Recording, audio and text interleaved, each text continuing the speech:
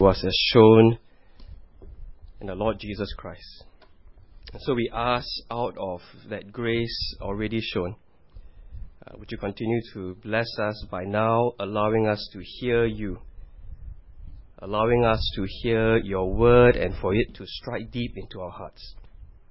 But only you can do that, and we look to you that you may renew our minds, change our hearts, and transform our lives, that we might please you and give glory to you. Please help us, Father. Amen. Now you can see that the topic we're looking at is money. Okay, we're talking about money today. That's one of the topics. Now I want you to note who Jesus is talking to right at the beginning of the chapter. He's addressing, not these new people who have come in, he's addressing his disciples. Okay, he's addressing people who follow him. Now there may be some of you here who you might not call yourself a disciple of Christ. You might not be a Christian. You might not be sure exactly where you stand with regards to Jesus. And so we are talking about a tricky topic, money. And if you're not a disciple of Jesus, you're not sure where you stand, I want to say this right at the very beginning. Don't let anything I say or whatever Jesus says here from this passage and make you somehow think that I or we are asking you for your money. Okay, we are not. Okay, we are not. If you're not a disciple of Jesus, don't think that, okay? Because he is addressing his disciples. But as we'll see, there's a crowd there and they are listening in. And one of the reasons why Jesus addresses this topic to his disciples and have others listen in, because Jesus' teaching on money gives us an insight into who he is, what he stands for, and what he's all about. So, 4 implications, verses 1 to 13. Now, rich men in those days would have a manager manage their wealth for him. Okay, this manager or steward would be a cross between a COO and a CFO. And everything that the manager did on behalf of the rich man would be legal and binding. And so this particular rich man calls his manager to him one day and says, "Hey, you've been wasting my resources. You've been dishonest. I'm going to fire you." Okay, and so this manager thinks to himself, "Oh no, I'm too old to do manual work, and I have too much dignity to try and beg. I need to do something to secure my future employment." So, as we've read, we see what he does. He calls the debtors, the people that owe his master money, and he removes a ridiculous amount of money from what they owe the master. Now, at the end of this, Jesus, through the parable, commends. He praises this dishonest manager. Look at what he says in verse 8. The master commended the dishonest manager because he had acted shrewdly. For the people of this world are more shrewd in dealing with their own kind than are the people of the light. Now, why? I'm sure every one of us, as we were looking at this passage, were thinking, what is there to commend? Why did Jesus tell this morally dodgy parable? I mean, the guy stole from his master. Now, some people try and lessen the morally dodgy part by saying what the manager did was simply remove the interest that he would have earned. The commission that he would have earned, he removed that. But that's not how it works. Okay, because the amount is too great. How can the manager earn such a big interest? No. Jesus calls this manager dishonest. If you are simply removing his commission, then that's not really dishonest. But he was actually stealing. He was actually taking away from the master. He was using what was in his charge at this moment in light of the future. So the question is why? Why does Jesus use such a morally dodgy parable? Because he wanted us to see in all that was wrong, In all that was wrong with what this man did, what this manager did, there was one thing he did which was wise and one thing he did which was right. He used what was in his charge now to secure his future. So, the reason why Jesus does that is because he wants us to see clearly what was right. And he puts what was right, what was wise in the midst of all that's wrong so that we can see clearly, yes, this is the one thing that's commendable. Using what we have now, what's in our charge now, for the future. And so, the first implication that Jesus draws from this, look at verse 9 with me. I tell you, use worldly wealth to gain friends for yourselves, so that when it is gone, you will be welcomed into eternal dwellings. This is the first implication or application that Jesus draws from this. And he has told us, right, even worldly people, even secular people, know that it is wise to invest money now into the future for something that is of greater value. Right? If even secular people know that, then what about the sons of light? What about disciples of Jesus? Well, we know that there is nothing. There is no treasure, no material treasure on earth, no investment on earth that will last forever. We must invest in eternity. Now, the distinctive thing about Luke's gospel is in Luke, Jesus keeps talking about possessions and wealth and money. And you remember when we were in Luke chapter 12, he told a parable of this guy who built barns and tried to store up things, and then God comes to him and says, "You fool! You're just investing in this life now, you fool!" And so if it's foolish to just invest in this life now, Jesus is teaching us here in chapter 16 that we must invest in eternity, because that's where things will last. Nothing here will last. No property, no electronic gadget, no company, nothing here will last. Only eternity. Things that are of eternal value will remain forever. And so it is very wise to invest in that which will last forever. But you see, Jesus wants to really help us. He wants to really help us see this. Because eternity, this heaven, this concept of eternity, things lasting forever, can be such an abstract concept. And so notice the thing that Jesus singles out about eternity. Using our money now to gain a mansion, to gain the fastest car in heaven, to gain a title in heaven. No, what does he say? To gain friends, 朋友, 朋友, BFF, best friends forever. Gain that, because it is people who will last forever. Now there is this song that whenever I listen to it, will bring tears to my eyes.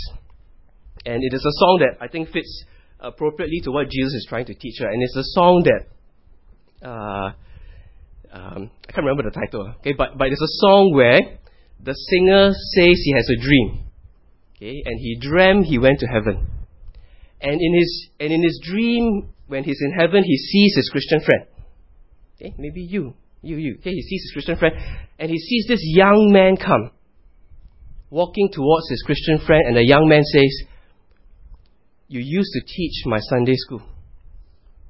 And every week before class would start, you would say a prayer. And one day when you said that prayer, I asked Jesus to be my Lord." And then another person came to that Christian friend. And he said, "You remember that day when some missionaries came to your church?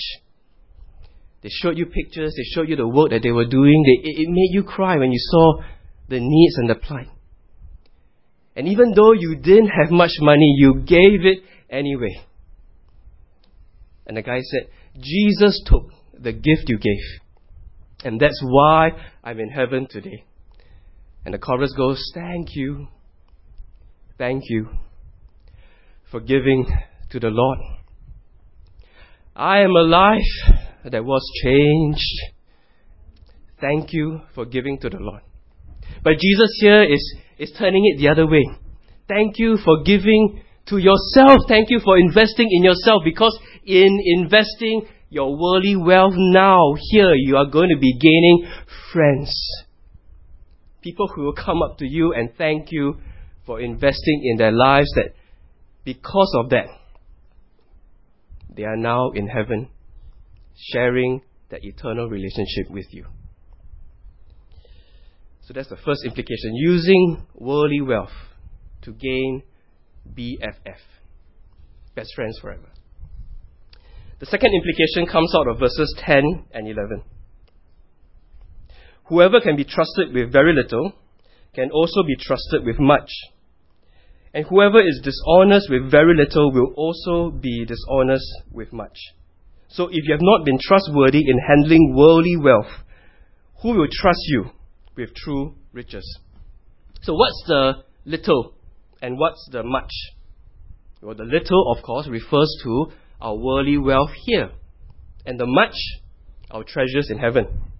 So, in a developed world where so many of us are prosperous, we can tend to think of our worldly wealth as a big thing, as a big deal. But no matter how rich you are, and some of you here are very rich, even if you are as rich as Steve Jobs or Bill Gates, Jesus still says that's little. I've entrusted the little to you. Can I trust you with the much, the treasures of heaven? And so the point is to seek to be faithful to the worldly wealth that God has entrusted to you. And of course, He's already told us how. To be faithful by investing it into eternity. Now, some of us here might be going, Amen! That's right. Now, if only I had $1 million, I would do that.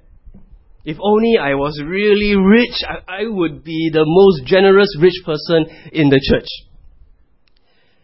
Now, I'm sure you recognize that such talk is cheap. Anybody can say that. How do we know you will really do that? Well, there's a test. And Jesus says it here. Are you being faithful with what you already have? Now, people are getting uncomfortable, right? I can see you all looking down, looking at your Bible, even though I'm not referring to the text. Because nobody likes. Now, I know, Singaporeans, nobody likes being told what to do with their money. Right? And now, notice, I'm just a messenger. Okay, so don't put your hatred on me. Just a messenger. Nobody likes being told what to do with their money. But this leads us on to the next implication. Verse 12. And if you have not been trustworthy with someone else's property, who will give you property of your own? In the parable and in the implication that Jesus has just drawn out, He makes it clear we are just stewards. We are just stewards. The manager was just a steward. And Jesus praised him for the wise way in which he used what was in his charge for a temporary amount of time, how he used that to secure a future for himself. We are just stewards. The money you have is not yours. If there is a God, and it is a God who has given us everything, then He is the one who has entrusted what we have to us. It is not yours. Okay, turn to your neighbor and say, it's not yours. Go.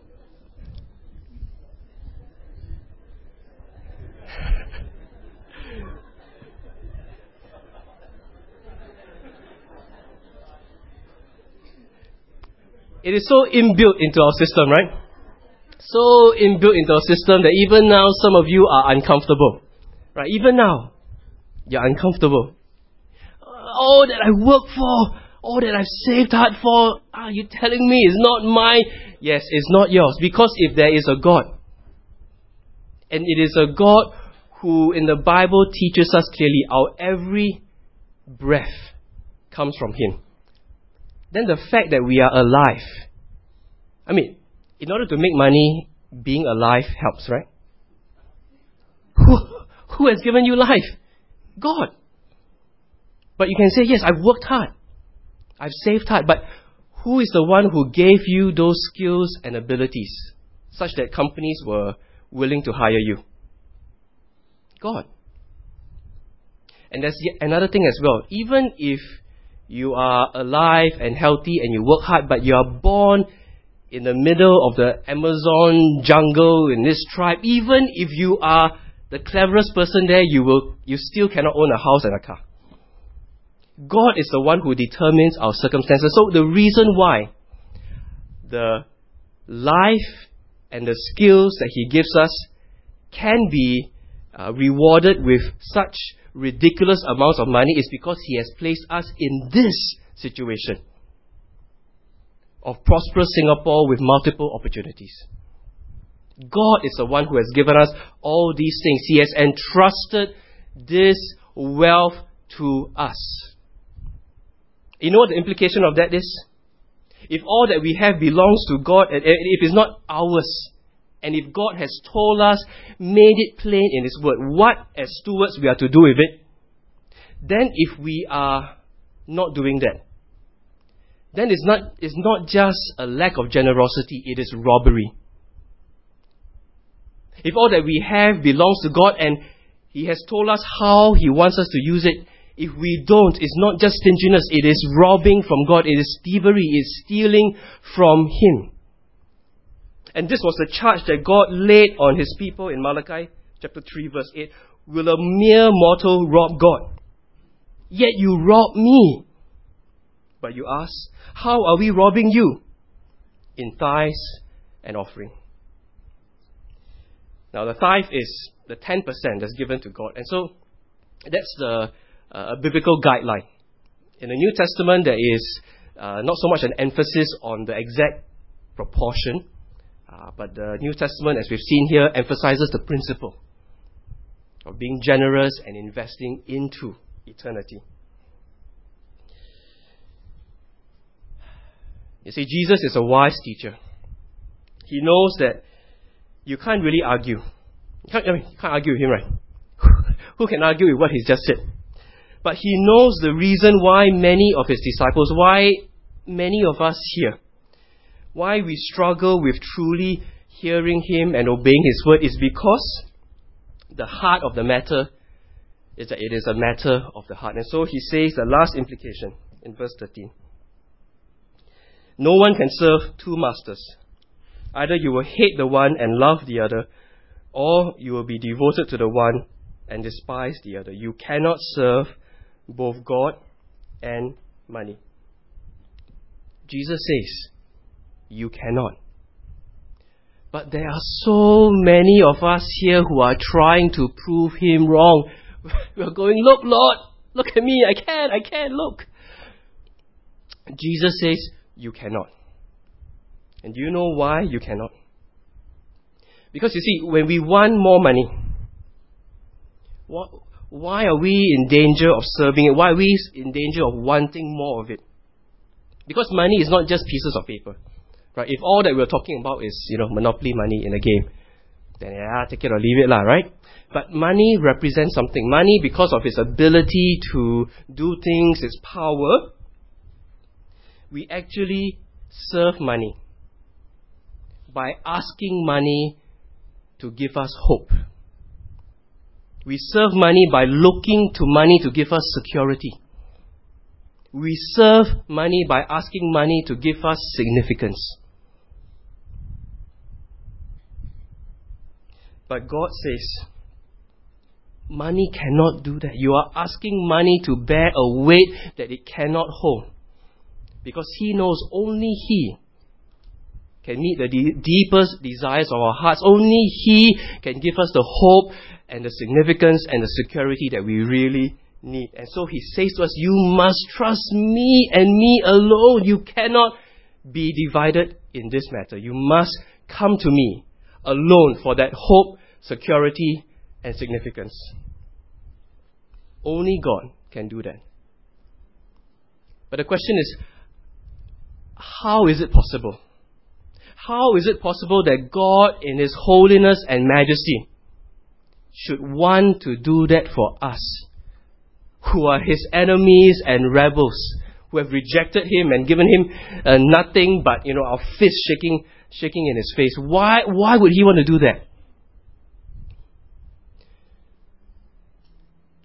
Because Jesus wasn't just a steward.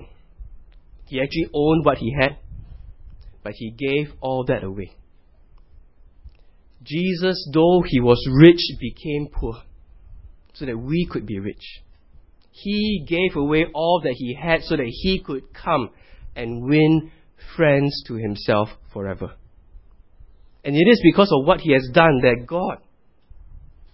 that we have access to this God, that we can find in him our hope, our security, our significance.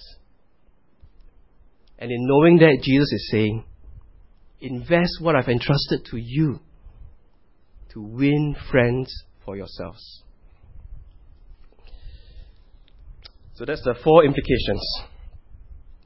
Now we're running out of time, so I will skip the middle part called zero change. But basically there what's happening is there are people who are listening in on what Jesus is saying, and these are the Pharisees who are trying to serve both God and money. These are the Pharisees who are trying to justify themselves by keeping the law and sneering at the teaching of Jesus. They sneered. They put down the teaching of Jesus. And so Jesus tells the parable of the rich man and Lazarus as a response to them. So Jesus says in verse 19,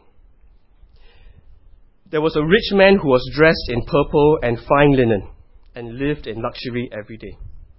Now, just from this one line, Jesus wants us to know that this man was strikingly rich. You know why? Because he's wearing purple. Okay? And in those days, in order to get the purple dye, they had to find very rare snails. Okay? And from those snails, extract the purple dye. And Jesus tells us this man was wearing underwear. Okay? In those days, only the rich wore underwear. Okay, so I can see some of you in purple today, huh? And I'm sure you're wearing underwear. Okay, so these are the people who are really rich, okay? Now, the other character in the story could not be more different. Verse 20. At his gate was laid a beggar named Lazarus, covered with sores and longing to eat what fell from the rich man's table. Even the dogs came and licked his sores. Now notice that Jesus specifically says the beggar was laid at the rich man's gate. Now, why was that so? Well, because in those days, there was no shelter for the homeless. There was no charitable organizations helping the poor. No, what people did when they saw a beggar or a poor person was that they would lay them at the gate of the rich, because they understood the rich had both the resources and therefore the responsibility to care for the poor. And so he was laid at the rich man's gate. Now the picture given of this poor man, of Lazarus, is really an appalling picture of a man who had absolutely nothing. Right? His body covered with sores, and he would just lie there, and only the dogs would come and give him comfort by licking his sores. And what he survived on was the scraps that the rich man did not want. See, in those days there was no, tissue or napkin. When the rich man finished eating his meal, and then there's all this gravy and food on his beard, he would just take a piece of bread and wipe his mouth and then throw. And the poor man survived on those scraps. But as we look at what Jesus says of these two men, he mentions something that the poor man had, which the rich man did not have. Right? It's quite profound and quite easily missed. The poor man had a name. This is the only character in all of Jesus' parables where he gives the character a name. Lazarus.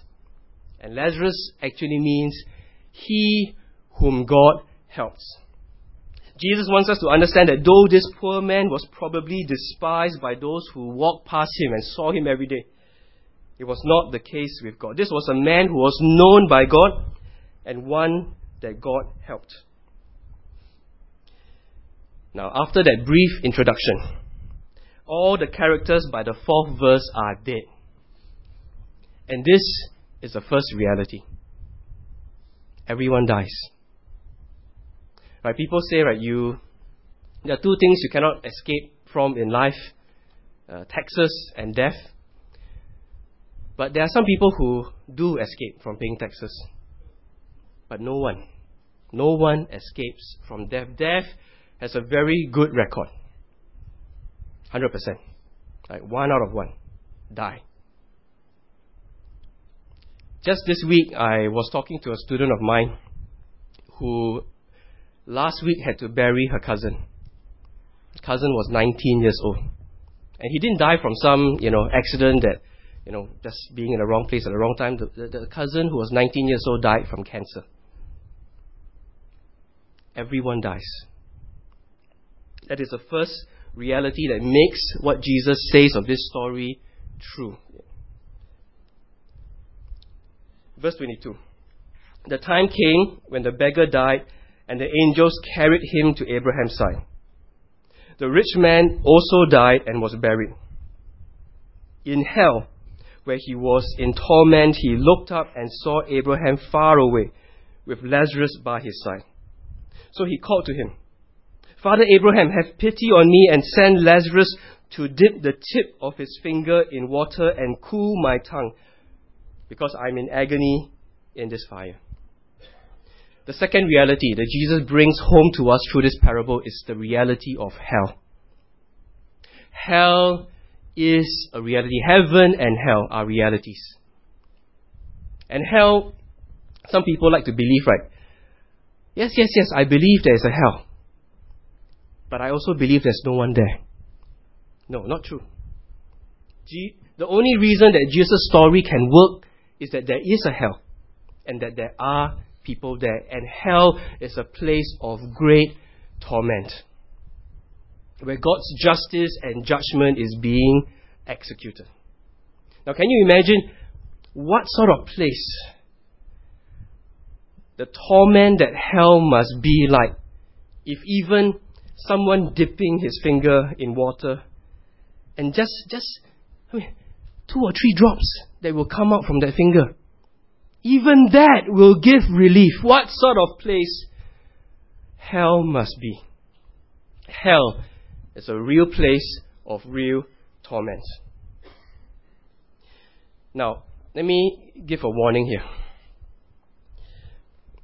A superficial reading of this parable will make us think that, okay, the poor man, because he had nothing, went to heaven, and the rich man, because in life he had everything, now goes to hell. No. That's a superficial reading. Because in Jesus addressing the Pharisees, he's already told them, you are justifying yourselves. You are trying to get into heaven by keeping the law. But no, after John, there comes the good news of the kingdom of God being proclaimed. And the Pharisees were sneering. They didn't believe Jesus. They did not believe the word of salvation he brought. And so the reason why Lazarus is in heaven is because Lazarus has believed that word. And the reason why this rich man, like the audience is talking to the Pharisees who are rich, is because he has sneered at the teaching of Jesus and refused to accept the gospel. And so, friends, this is the third reality that Jesus brings to us. We determine our eternal destiny by the choice we make here. Can you imagine a dot? A small dot, okay? Small dot, and out of this dot, coming out of the dot, a long line. How long is this line? It's a line that goes on forever. The line represents eternity. The dot, our time on earth. What's more significant? Eternity. What's really insignificant compared to that unending line of eternity? The dot. But as insignificant as that dot is, what we choose to do with the teaching of Jesus in that dot determines where our line will be forever. What we do in this life is echoed in eternity. So the rich man is in agony. He calls out for mercy, but there will be no mercy for him. And you see, the reply of Father Abraham to this man is deadly conclusive. You will receive no comfort where you are. And more importantly, where you are is where you will stay. You see, the sign that hangs over hell is a sign that says, too late. Too late. Within that one dot, we had all the opportunities to hear and to value highly the teaching of Jesus. And that was a window of opportunity that will not always be open. And when it is closed, it cannot be open again. So we must listen to the good news of Jesus. We must value highly His teaching now and here. And so the rich man knows that for him it is finished. Game over. But he wants to warn those for whom the window is still open. And so he says in verse 27, Then I beg you, Father, send Lazarus to my father's house. For I have 5 brothers. Let him warn them, so that they will not also come to this place of torment. And Abraham replied, They have Moses and the prophets. Let them listen to them. No, Father Abraham, he said. But if someone from the dead goes to them, they will repent. He said to him, If they do not listen to Moses and the prophets, they will not be convinced, even if someone rises from the dead. And this is the fourth reality that Jesus tells us. That in Moses and the prophets there is a clear and compelling witness of the word of salvation. Listen to them and we will hear this word. You see, that's what Jesus is doing. His audience are these Pharisees. Pharisees who know their Bibles, who know about what Moses and the prophets are teaching. And He's saying to them, listen. Listen. It's as if Jesus is saying, before you is standing Moses and the prophets standing in one line. And Moses and the prophets, they're all pointing to Jesus and saying, He's the one. Trust Him. He is the climax and fulfillment of all of God's promises. Listen to Him. He is the one who will save you. And Jesus is saying, don't think that you need some miracle to happen before your eyes. Then you can believe. Right? Some of us think that, yes, the Bible is just words. If God is really true, let Him show me. But do you know that when Jesus raised Lazarus out of the tomb after 4 days, when Jesus Himself rose from the dead, there were people who saw that, but still remained in unbelief. Moses and the prophets, the Bible, is sufficient witness. It is able to show us, it is able to point out to us, it is able to clearly compel us to see that Jesus is the one who will come and save us. So if you are not a Christian, so if you are someone here and you're not really sure where you stand, hear what Jesus is saying. Have you looked at what the Bible is saying honestly and objectively? Or is it just, your mind is just filled with presumptions and assumptions of what the Bible might have said, could have said?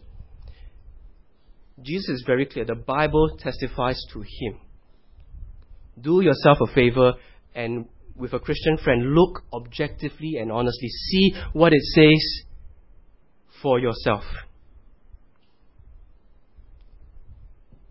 And maybe you will, like many of us here, who call ourselves Christians, who are disciples of Christ, we have come to the Bible and we have seen, not just with our physical eyes, but we have seen with our hearts that Jesus did come. He is the Son of God who lived and died in our place on our behalf, and who has risen again to new life. We, in looking at the Bible, we have come to see with the eyes of our heart that this is true. He has done this.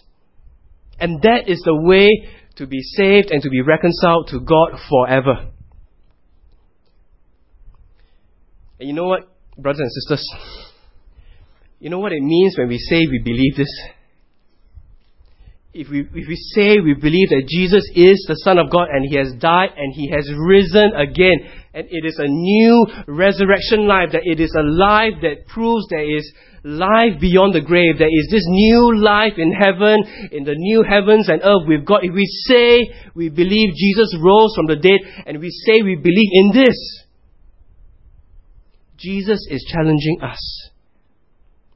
If you say you believe this, if you believe that life on earth now is just a dot and then in heaven is this unending line, then invest. Be radically generous. Be self-sacrificially generous with the money I've given you. My money that I've given to you to use. Invest it in eternity.